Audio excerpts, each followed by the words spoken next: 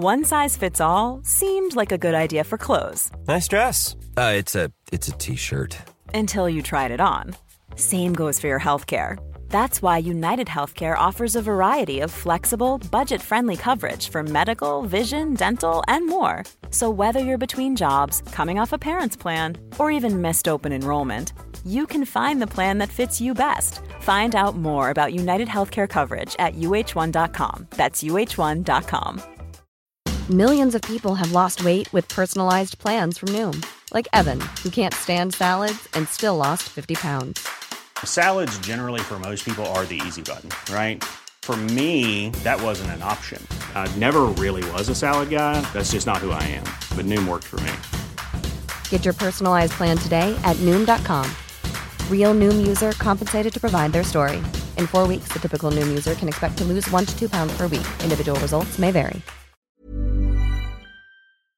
Adi Oladipo here. Thank you so much for downloading Fight Night Extra. Remember, we're here every single Tuesday live on TalkSport 2, myself and the great Gareth A. Davis. If you can't join us live, remember to subscribe to the Fight Night podcast channel. So much other great content there as well, such as Fight Night, Fight of My Life, and even the Mike Tyson story, The Boy from Brownsville. This is Fight Night Extra on TalkSport 2.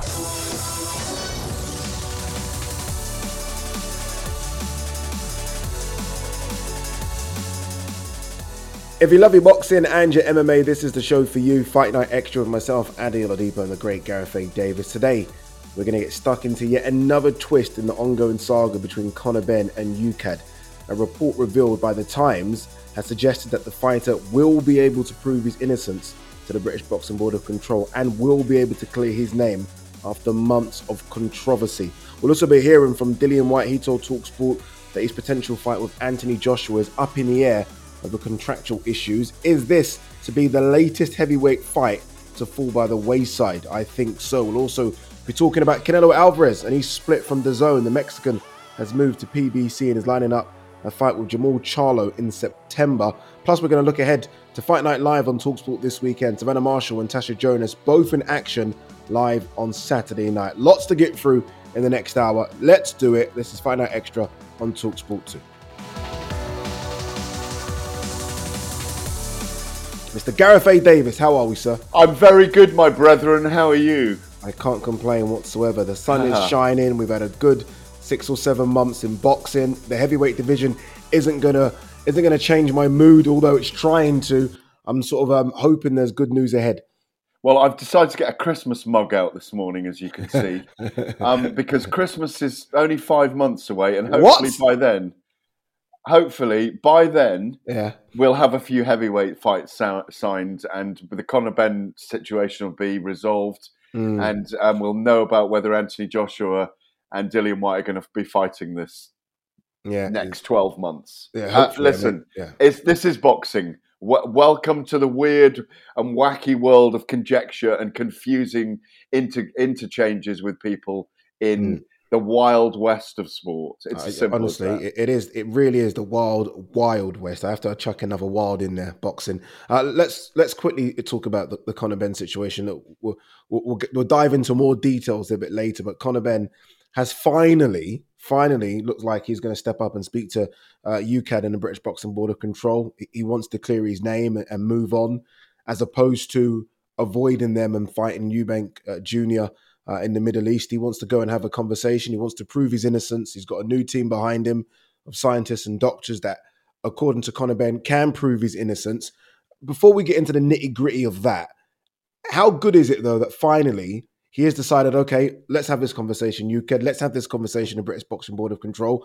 I think it's important to do. Oh, absolutely important. Look, we said this back in March. He made the right decision in mid-March to begin an investigation, or allow UKAD to have a proper tribunal and investigation. He's got to go before the board now and UKAD. We said it was the right thing, and we've also agreed, both of us, I think, Addy, that he wasted 6 months. Yeah. That he should have done this last October. Because what they're hoping is that they're going to find in his favour that as a massive mistake has occurred here, and they're going to give him a retrospective short ban, because the 2 bans available, really, if they go ahead with strict liability are 2 years and 4 years. But the soundings and this PR move by his latest team, I believe there are 2 teams in conjunction working together now, 2 legal teams, is that the scientific evidence they've found will annul any form of belief in that he's cheated. And that so if it does go ahead and he gets a shorter ban, then good for him. But he won't get nothing.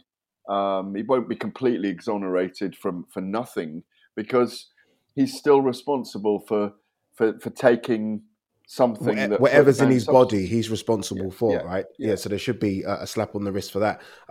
When you say a ban, a short one, and retrospectively, are we talking 6 months, 12 months, and when will it be backdated to?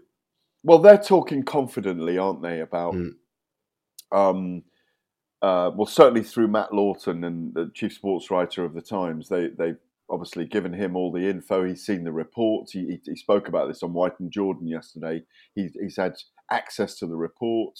He's spoken to doctors, scientists who they've got in their team, and they're very sure that they have found scientific evidence, which goes all the way to WADA, by the way. So they're basing it on the World Anti-Doping Agency findings that there are several cases of clomiphene showing up in eggs and other athletes having tested positive for it. Now, the big mystery for me is he denied this as a reason when the WBC put this forward in the non-strict liability I remember investigation. I remember it. You are correct. Yeah, they offered that in February, and he turned that down and said it wasn't eggs. He didn't believe it. He thought it was the testing system.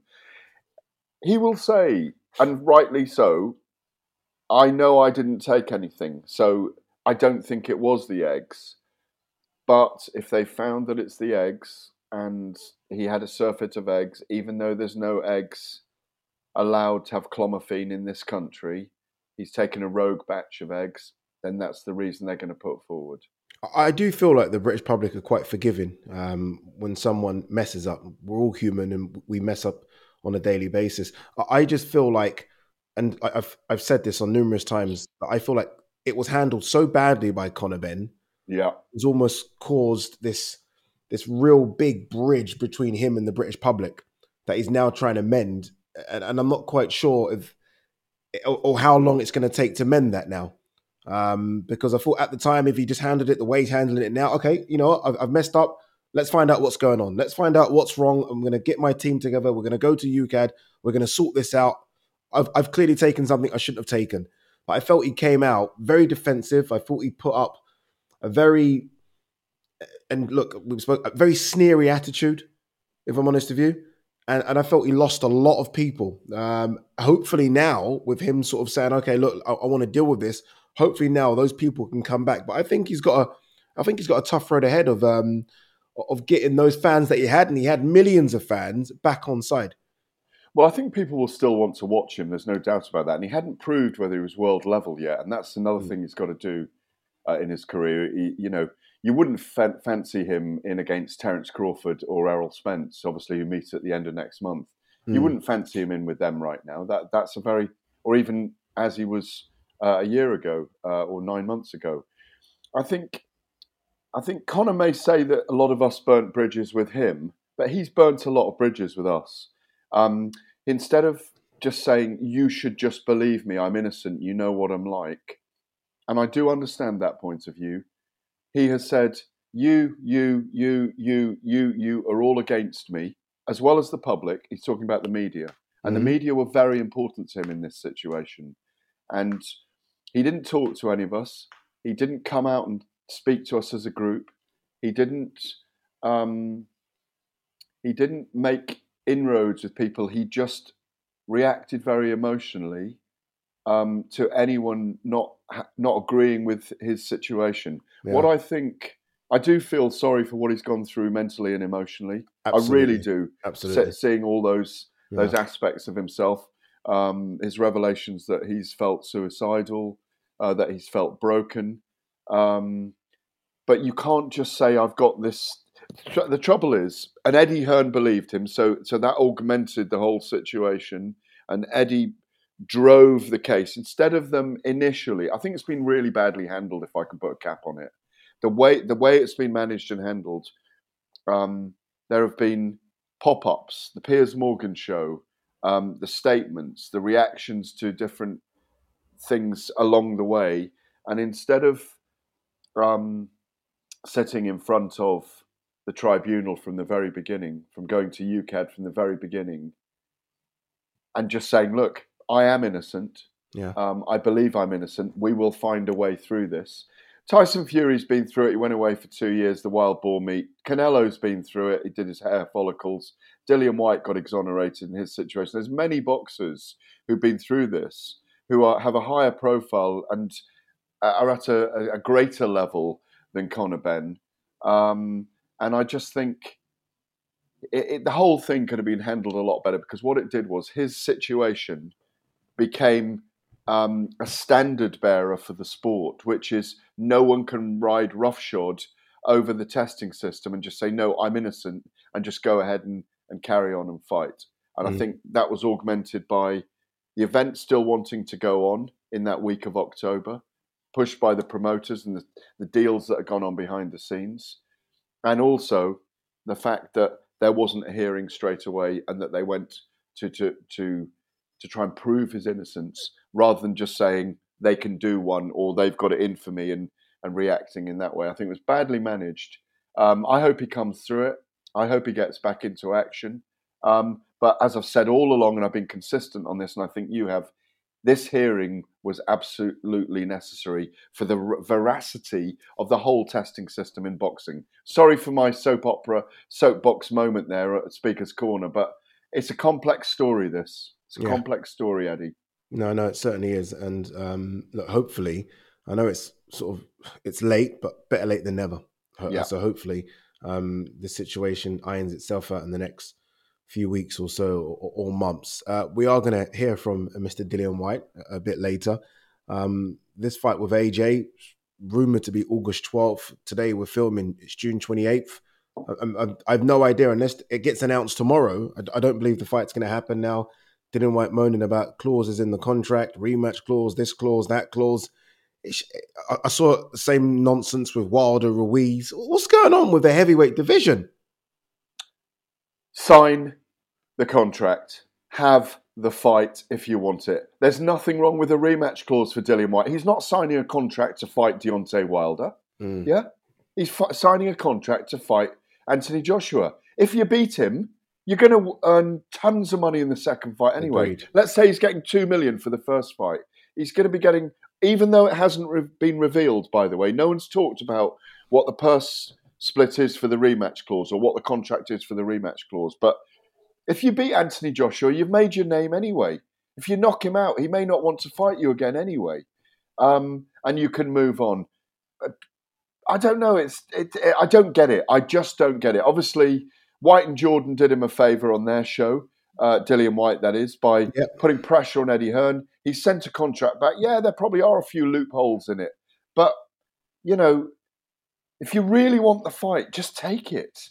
If you really think you can knock Anthony Joshua out, knock him out, then knock him out again. Simple. All it's going to do is make you a bigger name and make you more money, and then you can fight Wilder afterwards anyway, in my view. No, I 100% agree with you. Like, there's too many people worrying about the initial fee as opposed to, okay, if I beat that person, then I almost make double next time, like Ruiz did when he beat AJ.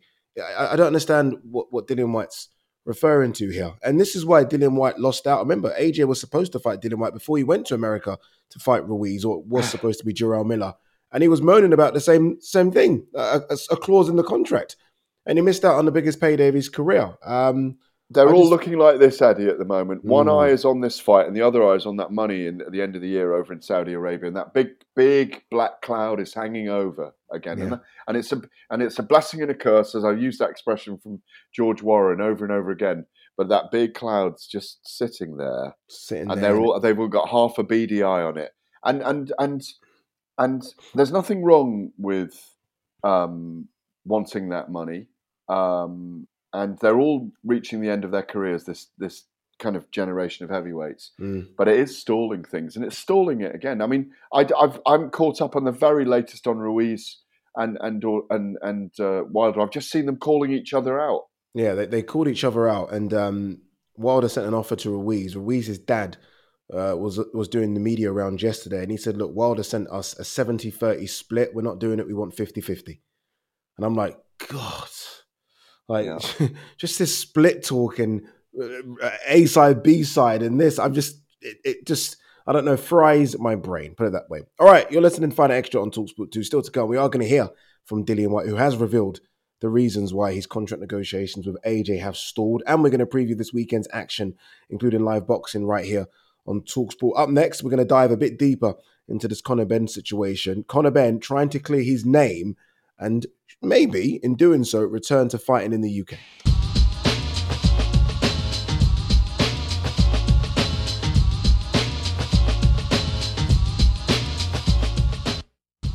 Welcome back. You're listening to Fight Night Extra on TalkSport 2 and myself, Adi Oladipo, and the great Gareth A. Davis. In section 1, we were talking about Conor Benn and his willingness now to speak to the British Boxing Board of Control, UKAD. He wants to clear his name.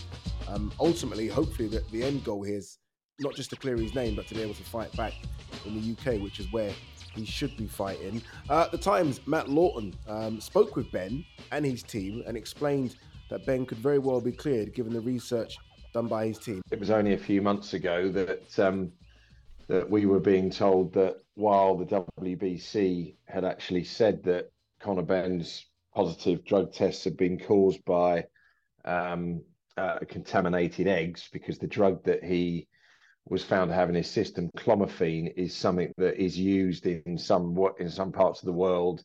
It's injected into hens to make them lay more eggs. He actually refuted that theory, and his advisors confirmed to us that it hadn't even formed part of their defence. And yet here we are a few months later, and I sat down with Benn and his new team of advisors last week in London, and they are telling us that based on scientific testing, based on testing done directly on Benn, and then based on scientific research that's been done in the past, they actually now do think it is contaminated eggs that has caused these two positive tests. He tested positive last July and last September. So yeah, I totally understand why it feels like a saga. Of course, you have a boxer who is fighting for his reputation here. But it is, I have to say, having sat and listened to these guys last week, it is quite compelling, and it is based on published scientific research. Look, he's clearly got more inside info than anyone on this. He's been given the pass by Team Benn to come in and have a look at what they've got and the research they've got. And look, Matt Lawton clearly knows something we don't. It sounds like he believes as well that Conor Benn will clear his name, given the research that his team have got. Yeah, well, he's enlisted the help. I've just got the articles here in front of me. He's enlisted the help of Rene Carayol, who you'll know. Yeah, he's very much an elder statesman in advice. He's worked with Ricky Hatton in the past. He's a very much an elder statesman in terms of giving advice to the business community and the world at large. He's a phenomenal character, and they've got the services of Dr. Mohammed Enayat, a GP who's an expert in functional and personalised medicine. He ran a series of tests on Benn, and they've also got an expert in anti-doping and a professor who's an authority on the pharmacology of clomiphene to review the findings in tandem with the data from Benn's positive tests. And they say that without question of doubt, we've proved its contamination 100%. And that's from Enayat. And they're showing that Benn's biology means he's slow to metabolize a substance such as clomiphene, and therefore will accumulate stores of it while also showing elevated levels of estrogen as a result. Also, Benn's testosterone levels would be thrown through the roof, according to this guy Enayat. So there's lots of scientists and pharmacologists and doctors and advisors now involved in this.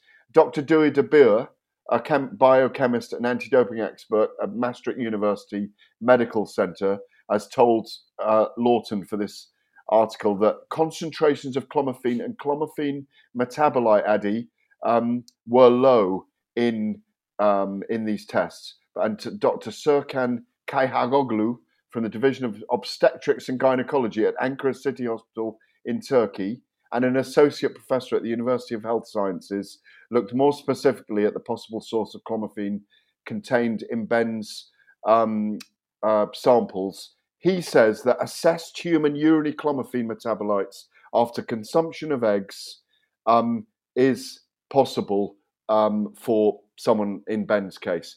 Listen, you dig, you find enough evidence, you put it before the UKAD board, you say to them, prove we're wrong. That's what they'll do. Yeah. Prove we are wrong. And UKAD will have to go into that. I'm boring with the details, but that's what people are looking at. That's why I'm doing it. No, it's good. It's good. I think people want to know. I think people need to know this stuff as well. And I think the way you just summarized it at the end is perfect. Conor Benn's team are going to go with all that information you've got there to UKAD and say, okay, here it is. And you prove that we are guilty. And ultimately, UKAD aren't going to have the money and resources to prove otherwise. So Conor Benn will get a slap on the wrist here. But I think it's good that Conor Benn's investing in this. I mean, all the doctors you mentioned wouldn't be free. I mean, Conor Benn's obviously having to fork out a lot of money to make sure that this is all cleared. And what they're saying is, the last thing, Kehoglu, I hope I've said his name correctly, is it's possible to distinguish from the metabolites, and this is the key point for me, if they are right about this, it's possible to distinguish from the metabolites that it's definitely from eggs and not from tablets. Yeah? So I think that's a significant thing, frankly, if they can prove that. Yeah, so ultimately they're saying that Conor Benn got clomiphene from eggs. Yeah, inadvertently, which the WBC said in February. Yeah. But he didn't accept it at the time. Again, that's why I say that this was handled wrongly. Arrogance of youth. The arrogance of youth. I've said it when he slapped the microphone out. I hope to see Conor Benn again. I mean, sure, he might not do a... Is he interviewing with you at the moment, or are you persona non grata? No, not persona non grata. I haven't reached out. I've seen him obviously at events. We've had a conversation, which was okay. It was fair. He was unhappy about one thing, though, wasn't he? He's unhappy with everyone about something. Yeah, I think he's just ultimately deep down he's quite an angry lad anyway.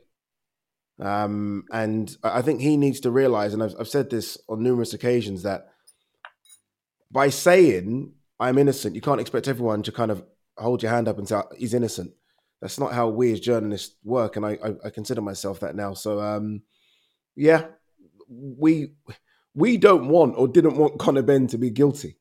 No, we just wanted a hearing because it affected the whole of boxing. Because who was the next person who was going to come along and say, no, I'm innocent. I'm innocent. Yeah. I've just got to carry on my career. You know, we don't want to begrudge him a career. You know, we don't. Of course, we don't. None of us do. Yeah. So look, we'll wait to see how this all plays out in the next, as I said, in the next couple of weeks. I expect UKAD and British Boxing Board of Control. Now Conor Benn has presented the evidence. I expect this one to be wrapped up very, very quickly. And I think what Gareth said was correct. I do think. Sorry, Gareth, go on. You got your finger up. Well, I think if they get this case through and it's upheld and he's exonerated, I think the important thing that may happen in the testing system, and René Carriol mentions this in this article, it's just the last point I was going to make, was what they found is that lends itself to contamination from food and not a structured doping program. And Carriol and the doctor Enayat believe that Benn's case could have a significant impact on the anti-doping landscape, raising the importance of individual biological context when interpreting doping results. So I do think that is the really significant thing, Eddie, that they have to take people's biology into account when they do tests. And I think that will be an advancement in testing. I think they'll find out more about people, by the way. Yeah. But I think that's very, very interesting. Sorry to interrupt you. No, not at all. I think the final thing on this is, look, Conor Benn Eubank Jr. was at least penciled in for Abu Dhabi. I think around September. I think September 23rd was the date. If Conor Benn does get, let's just say he gets a 6-month slap on the wrist, which means he's allowed to fight in the UK by that date. Does Conor Benn, Chris Eubank Jr. happen in the UK now, the O2, as opposed to going abroad? I think it might even be bigger than the O2. Really? I think they could find a stadium for that. Yeah, I think they could find I think they get 40,000 there now. Wow. Okay, it's a massive fight. It's a massive fight for me. Yeah. Yes, that's interesting. Do you not think it's massive? No, I think it's lost a lot. I think the situation with Conor Benn, Eubank getting spanked by Liam Smith, I think it's lost a lot of intrigue. I really do. I think it's like a big car crash. I think there'll be a lot of rubberneckers. Potentially, and I do think they get a machine behind it, and you get Conor Benn popping at everybody, and Chris Eubank winding him up, and lots of eggs jokes, and Chris Eubank saying exactly, exacerbating, all that kind of stuff. Yeah, what a great yoke, blah blah blah. I think we might get.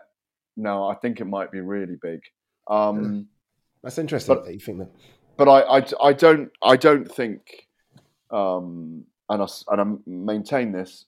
If he gets a 2-year ban or a 12-month ban, I maintain that he should not fight in another territory. And that's gone quite quiet, hasn't it? The September 23 announcement. It really has, which leads me to believe that this is all happening for a reason. Nothing happens for for nothing. I think they were happening for a reason. Eddie Hearn was licking his finger and putting it out to the wind in New Orleans just to see what the reaction was going to be. Yeah, I'm with you. I think definitely back in the UK, stadium would shock me, but then again, this is boxing. Nothing should shock me. What has shocked me and is Canelo signing a free fight deal with PBC. He's left the zone, who I think have promoted all of his recent fights, bar one, that one being Caleb Plant, when he went over just for that fight and came back. And Canelo simply said, and I think it's pretty obvious, DAZN, Matchroom, you don't have any fighters that I can fight right now. And as much as I like working with you, we do good business. They've got all the fighters on the other side of the road. I have to go. And he's decided to go. And I don't think there are any sort of grudges being held here, but I think for DAZN, it's a massive blow. You're losing the biggest name in boxing, the biggest star in boxing. And he's not gone for a 1-fight deal. He's gone for 3, which I think is a massive blow for DAZN and Matchroom. Yeah, I mean, Eddie Hearn's promoted 7 of his last fights, 7 of his 8 last fights. There you go. But Canelo, he's made this very clear when he got out of his DAZN deal with Golden Boy Promotions, which was worth $365 million US, if you remember at the time. It was the whole of Golden Boy and Canelo. He very cleverly realised that he was a commodity on his own. And like you say, he's emptied the cash register, basically, hasn't he? He's just emptied it. He's gone back to it and back to it for fistful of dollars, and it's empty.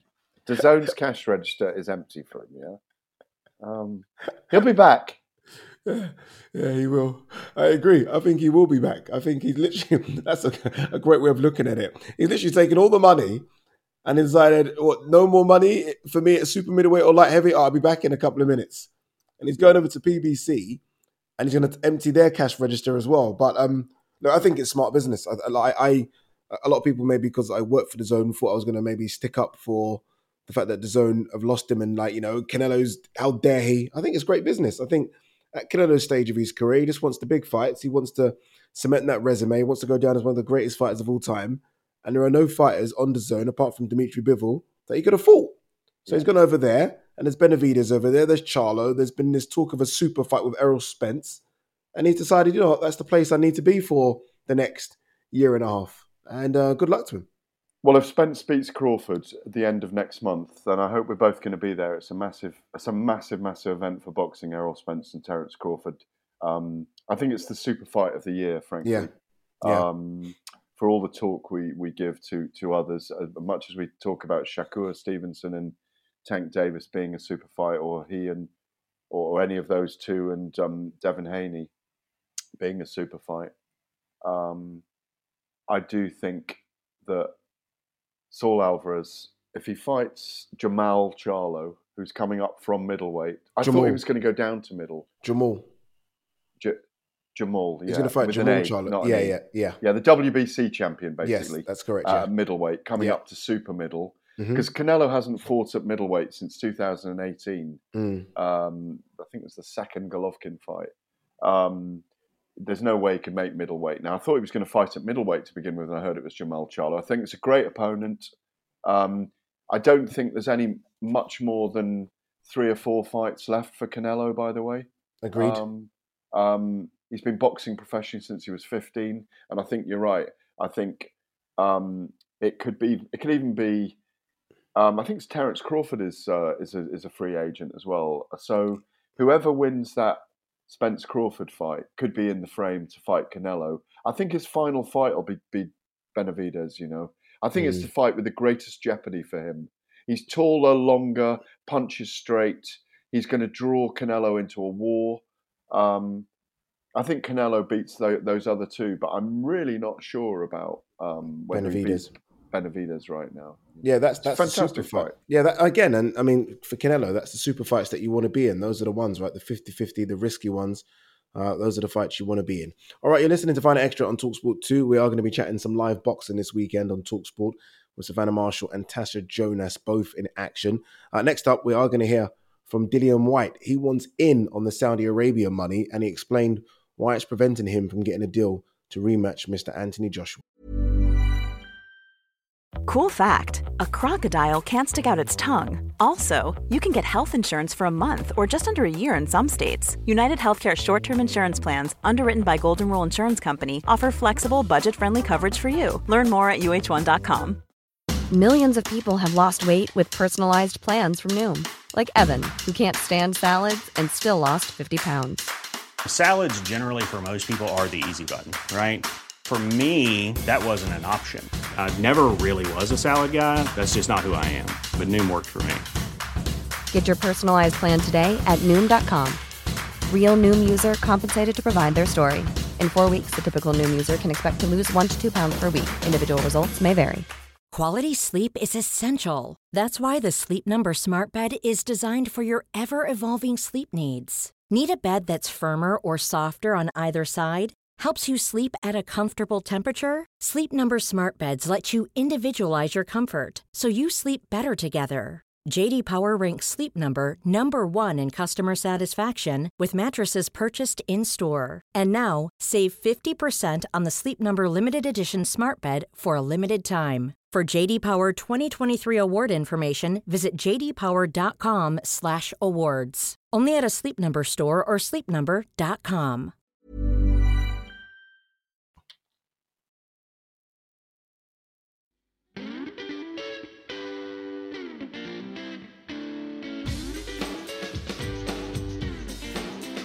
Welcome back. You're listening to Fight Night Extra on TalkSport 2. Adi Oladipo, the great Gareth A. Davis. All right, let's try and unpack the mess, the absolute mess that is the heavyweight division, the top end of it anyway. Dillian Whyte now looks like he doesn't want in on the AJ fight.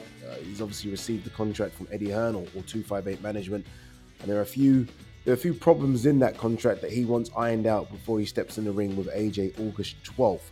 Before I carry on my speech here, let's hear from Dillian Whyte. He spoke to TalkSport, was on Whyte and Jordan a couple of days ago, and revealed exactly why he's not very willing to step in the ring August 12th. We had a contract. Obviously, the contract is with my lawyers, and my lawyers is obviously gone back to him. But there's a lot of things that's been said publicly that's not happening when we negotiate. And he's saying that there's a lot of things that they put in the contract. First, he says it'll be a standard contract, but it's not. There's a lot of things in the contract that they didn't say that was going to be in it, The fact of the matter is, Dylan, you have this opportunity. I mean, Hearn is saying it's in your court now. So if you can agree to the various points in the contract, then the fight will be on, presumably. Yeah, listen, it's like this. He said that we're going to send a simple contract, simple fee, simple this and that, and then they send a very complicated contract with a lot of hoops and a lot of hooks in the contract to hook me in, and I don't want that. I just want a simple contract, simple fight, winner takes all, winner move on. You understand? Winner move on and have a big fight in Saudi Arabia. This fight for me is about the opportunity. It's not about the money. That's why I'm taking the fight for what the money they offer me is about the opportunity. But now they're trying to put rematch clauses and stuff in there, ties me up for up to a year, you know what I mean, which will mess everything up. So I'm not interested in that. Dillian Whyte there talking about the rematch clause, Gareth A. Davis. And look, if I beat AJ, you heard it there, I don't want to fight AJ again. I want in on this Saudi money. I want to fight Wilder. The nerve of these heavyweights. The nerve. I can't understand. Like, I look at Dillian Whyte and I'm thinking, in my head, if Dillian Whyte doesn't take the AJ fight, I like Dillian Whyte, by the way. I think me and you've gone back and forth about Dillian Whyte a couple of times. But if Dillian Whyte doesn't take the AJ fight, what fight out there can make Dillian Whyte any money? Like, what's out there which, you know, when you weigh up risk reward as well, because Dillian Whyte's certainly coming to the end of his career, I don't see a big fight out there for him that really makes him. And look, we don't know what the money is, but it's definitely going to be in the millions that he's making for AJ, even if it's just one or two. What fight out there makes him that? Well, let me first say that show is fast becoming the Whyte and Jordan show, isn't it?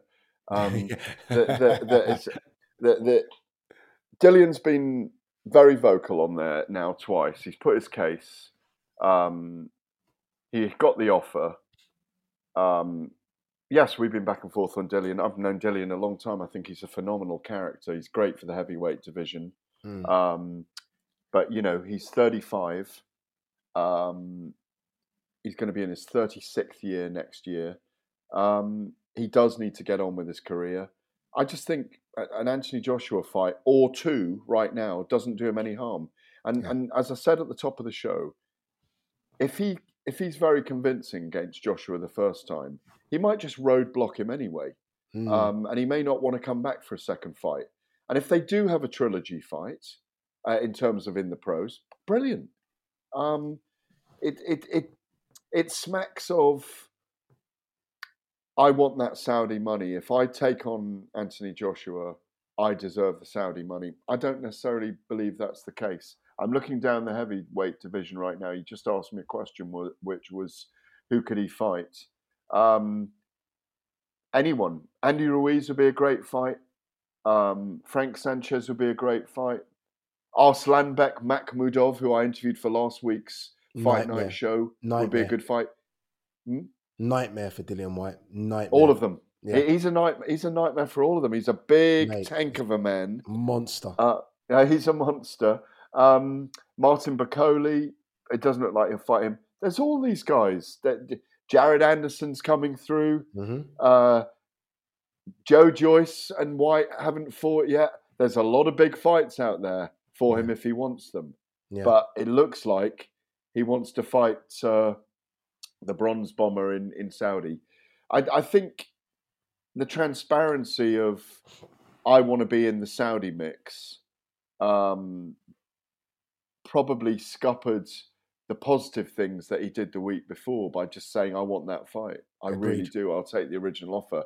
Eddie's playing with him as well, there's no doubt. They haven't revealed what the rematch per split would be or what the offers are for a rematch if he was to beat Anthony Joshua, Eddie. But again, you said it best. Come on, you guys. Get the fights on. Just get the fight on. We're already thinking, Dillian Whyte and his team are already thinking about the fight before you've had the first fight. It's almost it's a weird thing to do. You've not even had the first one. You're already thinking about the rematch and the purse splits in the rematch. Just get the first fight on, please. Hey, and also, the offers haven't even been made from Saudi yet for Fury. For Wilder. Yes, Wilder and Alexander Usyk have signed deals with them, but we don't even know what the offers are yet. They haven't even had contracts. Anthony Joshua hasn't even had a contract from the Middle East yet. Yeah, and I said this to you, I think it was on last week's show, and look, it's positive the Saudi money has come in, and it's good to see boxers making life-changing money, but I almost think it's caused a bit of a problem for the heavyweight division. Everyone seems to be stalling. Like even this Dubois-Usyk fight, or Usyk-Dubois, what's happened there? When's that happening? When's that going? Do you know when that's happening, Gareth? Yeah, Usyk Dubois, August the 26th in Poland. Okay. Yeah. Oh, no. I mean, I haven't heard that it's been called off. Okay, because it's almost like conversation about it seems to have died a little bit in the last couple of weeks. I'll tell you what is happening this week, though, is a press conference for Zhili Zhang and Joe Joyce. Yeah, that's that. At least they gave us some fun in the heavyweight division, and that was a good fight. And it's going to happen again in September. So yeah. Tyson Fury, very quickly, put out a message as he does on Instagram saying, "My next fight's going to be show-stopping." It's going to be show-stopping. Everyone's going to be excited, and I'm like, well, there's only 2 or 3 options here that could make me feel like this is show-stopping. It's not going to be Usyk, as you just said. Usyk's fighting Dubois. So the only show-stopping announcement really is Ngannou. That's the only one where it's like, oh my God, they're actually going to have a fight. Maybe John Jones. What have you heard? Anything, Gareth, or is it just Fury being Fury? Yeah. No, I have not heard anything from the Queensberry guys. I have not heard anything from the top rank guys. I've asked the question, and there's nothing coming back. I look no further at the moment than the likes of Agit Kabayel, Jarrell Miller. God, they're not show-stopping. They're not show-stopping. No, they're not. I wouldn't argue with it being Andy Ruiz. I wouldn't argue with it being Frank Sanchez. I can't see it being Anthony Joshua, Dillian Whyte. Obviously, not going to be. Could it be Arslanbek Makhmudov? Show-stopping? But that's not show-stopping, even though he's ranked number 5. This is why I say Ngannou. He's the only one where I think people would genuinely go, oh my God, you actually are going to fight. Like that's show-stopping for me. I'd love it if something like that happened, but I don't think he should, at this moment in time, be fighting a guy from another code, another sport. I think this is the time for the heavyweight division to play out. And you know, I don't know why Mauricio Suleiman called a mandatory for Wilder versus Ruiz instead of just calling a mandatory for Fury against Frank Sanchez. Disgraceful. You know, it just delayed the chess game. It's a frozen landscape at the moment, and let's hope the heat of Saudi Arabia does melt that soon. And that we get. I mean, we've been having this same conversation now for about 4 months. By the way, yeah, you know, yeah. If our producer Jeremy goes back and edits this, he could probably do a reel of us saying, "Oh, well, we're expecting an announcement soon." I feel like a broken record over it. Honestly, regurgitating the same heavyweight trash. That's what it is now. It's become trash for me.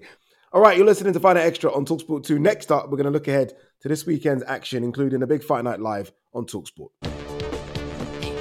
2 brilliant fighters, the ultimate prize in boxing, the undisputed title. An absolutely huge fight. This is a 50-50 fight. These are the fights we want to see for boxing as a whole, not just in women. Another marquee fight for boxing. From England, Savannah Marshall!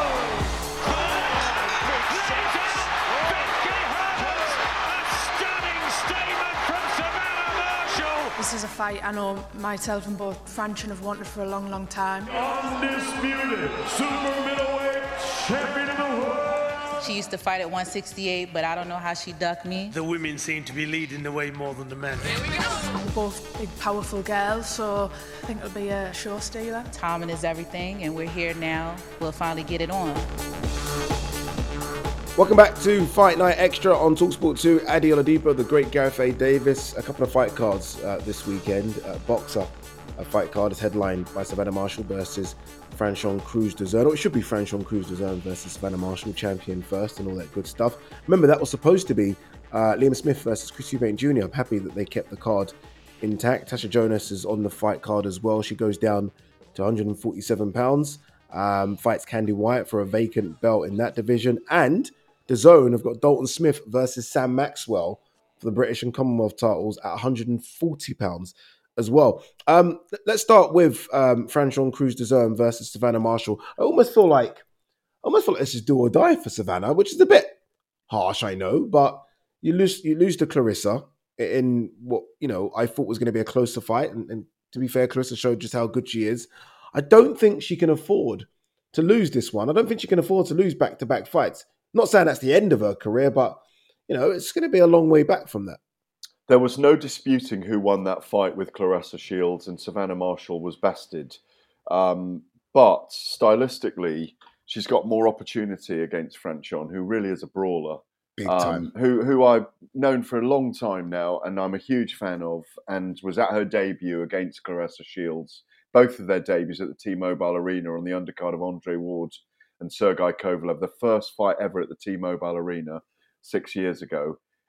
She's a phenomenal character. I've had her on my show as well this week, singing Secret Place, because she's got hits out in the charts. That's at number 30 in Music Week charts this week. Wow. She may well sing the national anthem on Saturday night, the American national anthem, when she comes to the ring. She may stop at that. She's a phenomenal character. This is a woman, remember, who was on American Idol and said if she didn't make it in the music industry, she'd make it as a fighter. She fought in the streets when she was growing up because she was bullied because she moved to Maryland, I think it was, from Virginia. I think that's right. She's a beautiful, amazing African-American woman with so much about her. In many ways, more layered than Claressa. Agreed. Interesting you say that. Yes, agreed. Yeah, and I think, there's a message with her. She designs clothes. She's always got style. The HH means heavy hitting, the heavy hitting diva. Her husband's a boxer. They're a beautiful couple. She just lights up the place, as does Claressa. But I think these are two African-American women in boxing who are stamping a legacy for the next group of girls coming through. I think I picked Savannah to win this on points, but she's got to be at her very, very best. Yeah, she is. Long jab, right hand, not get too involved in a brawl, because the diva brings the heat. She brings the heat. She does. I was lucky enough to be at her fight on the undercard of Katie Taylor, Serrano in Madison Square Garden.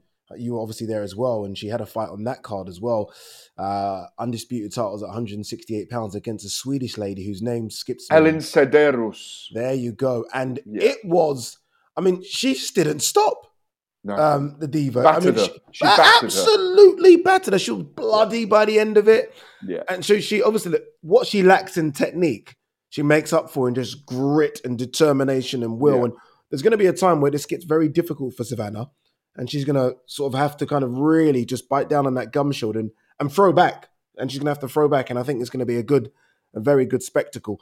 Tasha Jonas on the undercard, first fight of the year. Am I right in saying the British Fight of the Year last year? She was British Boxing Board of Control.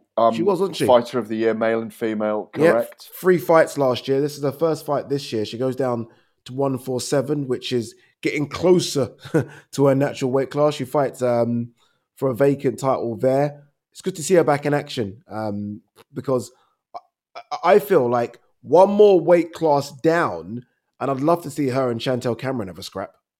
Yeah, absolutely. I think that fight is on the cards. I think after Chantel Cameron and Katie Taylor have rematched I think they're heading for November, aren't they? They are, yeah. Still think Chantel Cameron and Tasha Jonas is a fantastic fight. Oh my, it's a great fight. Well, the thing is, the great thing for Tasha is she carries power. And, I had Nina Hughes with me this week, and she's 40, and didn't take up boxing till she was 25. Tasha Jonas in her late 30s now. 38 now. And they're, for all the knocking we do about 10 2-minute rounds, and they're less weather-worn than men at that age. And I think, against Candy Wyatt, who lost to Jessica McCaskill a couple of years ago. Stopped, sorry, she was stopped. Knocked out. But Jessica McCaskill, you know what she does. She comes in, she gives it everything with every punch. Yeah. It's interesting you say Jessica McCaskill there. I was with Jess a few months back. She's now vacated 2 of her belts at 147. She was undisputed at 147. I have no idea what's going on with Jess. She was supposed to fight Ivana Habzin, who then stepped in lastminute.com to fight Terry Harper. So Jessica McCaskill's just in the wilderness. She's not fought since she lost to Chantel Cameron when she went down to 140. We speak about speaking about female boxers getting opportunities, it's almost though she hasn't been afforded any of recent times. I don't know what's going on with Jess. A brawler again, late 30s, but it's almost like all her opportunities kind of look like they're done, which is a big shame. A really big shame for Jess. Anyway, look, moving on. You spoke to Dalton Smith. Obviously, he takes on Sam Maxwell, one of the biggest prospects in this country for me, Dalton Smith. He's been in the States as well, training, which I think is really good. This is what the conversation was between you and Dalton. It's always been a fight I've been interested in. But obviously me and Sam's never sparred because, he was just turning over as I got onto GB. So, we never actually sparred. But since I've been professional, it's always been a fight I've been looking forward towards. Tell me about your time in LA. I think, was it LA or Nevada? What were you doing out there? Where did you go? What did you learn? So I spent a bit of time with Manny Robles in LA, but, we went to we drove over to Vegas for the Tank Davis fight, and then flew to Guadalajara for the Canelo Alvarez fight. So, it was a great boxing trip. Got some great sparring in LA and spending some time with Manny. So, great preparation, and it's been a great camp. Were the different styles that you found there fascinating for you? I've been around a lot of styles throughout my career, especially through the amateurs, traveling the world. So, for me, I just wanted to get over there and, break camp up a little bit, get some tough sparring in, pick a new few tips of what I could bring over and, put into our gym with my dad. So, like I say, I like going away and learning, and it's, like I say, I'm like a kid in a candy shop when I'm put in environments like that. I rate Dalton very highly, Gareth. How high do you rate him? Very, very highly. And I'm, like you said, I'm delighted to hear that he's doing the rounds. He's doing his further education, as I called it, with him. Visiting Las Vegas, Los Angeles, hanging out with people like Manny Robles, doing his stuff. Robles, of course, knows the American scene inside out. Going into gyms where there's people walking in there who he doesn't know, want to knock his head off because he's not Dalton Smith, the big I am. Not that he's that way, but what I'm saying is when he's in his dad's gym in Sheffield, he's the big I am. Because he is. He's got amazing tensile strength. He looks very strong at 140 pounds. He's got that forever sparring partner in Junaid Boston. I really think he's headed towards the top. I think he'll fight for a world title in the next, I'd say 2.5 years. Yeah, honestly, really good fighter. And I think, again, like you, I think he's going to go all the way. Whether that is become a world champion, but at least fight sort of at world level. Should be a good little scrap this Saturday. And you mentioned Junaid Boston. He's on the card as well. Good luck to him on Saturday as well. Should be a good weekend of boxing. Gareth, top man, my man. Have a good day. You too. Thanks very much. As always, Eddie. Cheers, bro. That's it for this week. Thank you so much for downloading our Fight Night Extra. Remember, we're back every single Tuesday for more great content. And if you miss us, make sure you subscribe to Fight Night to catch up on all our other episodes.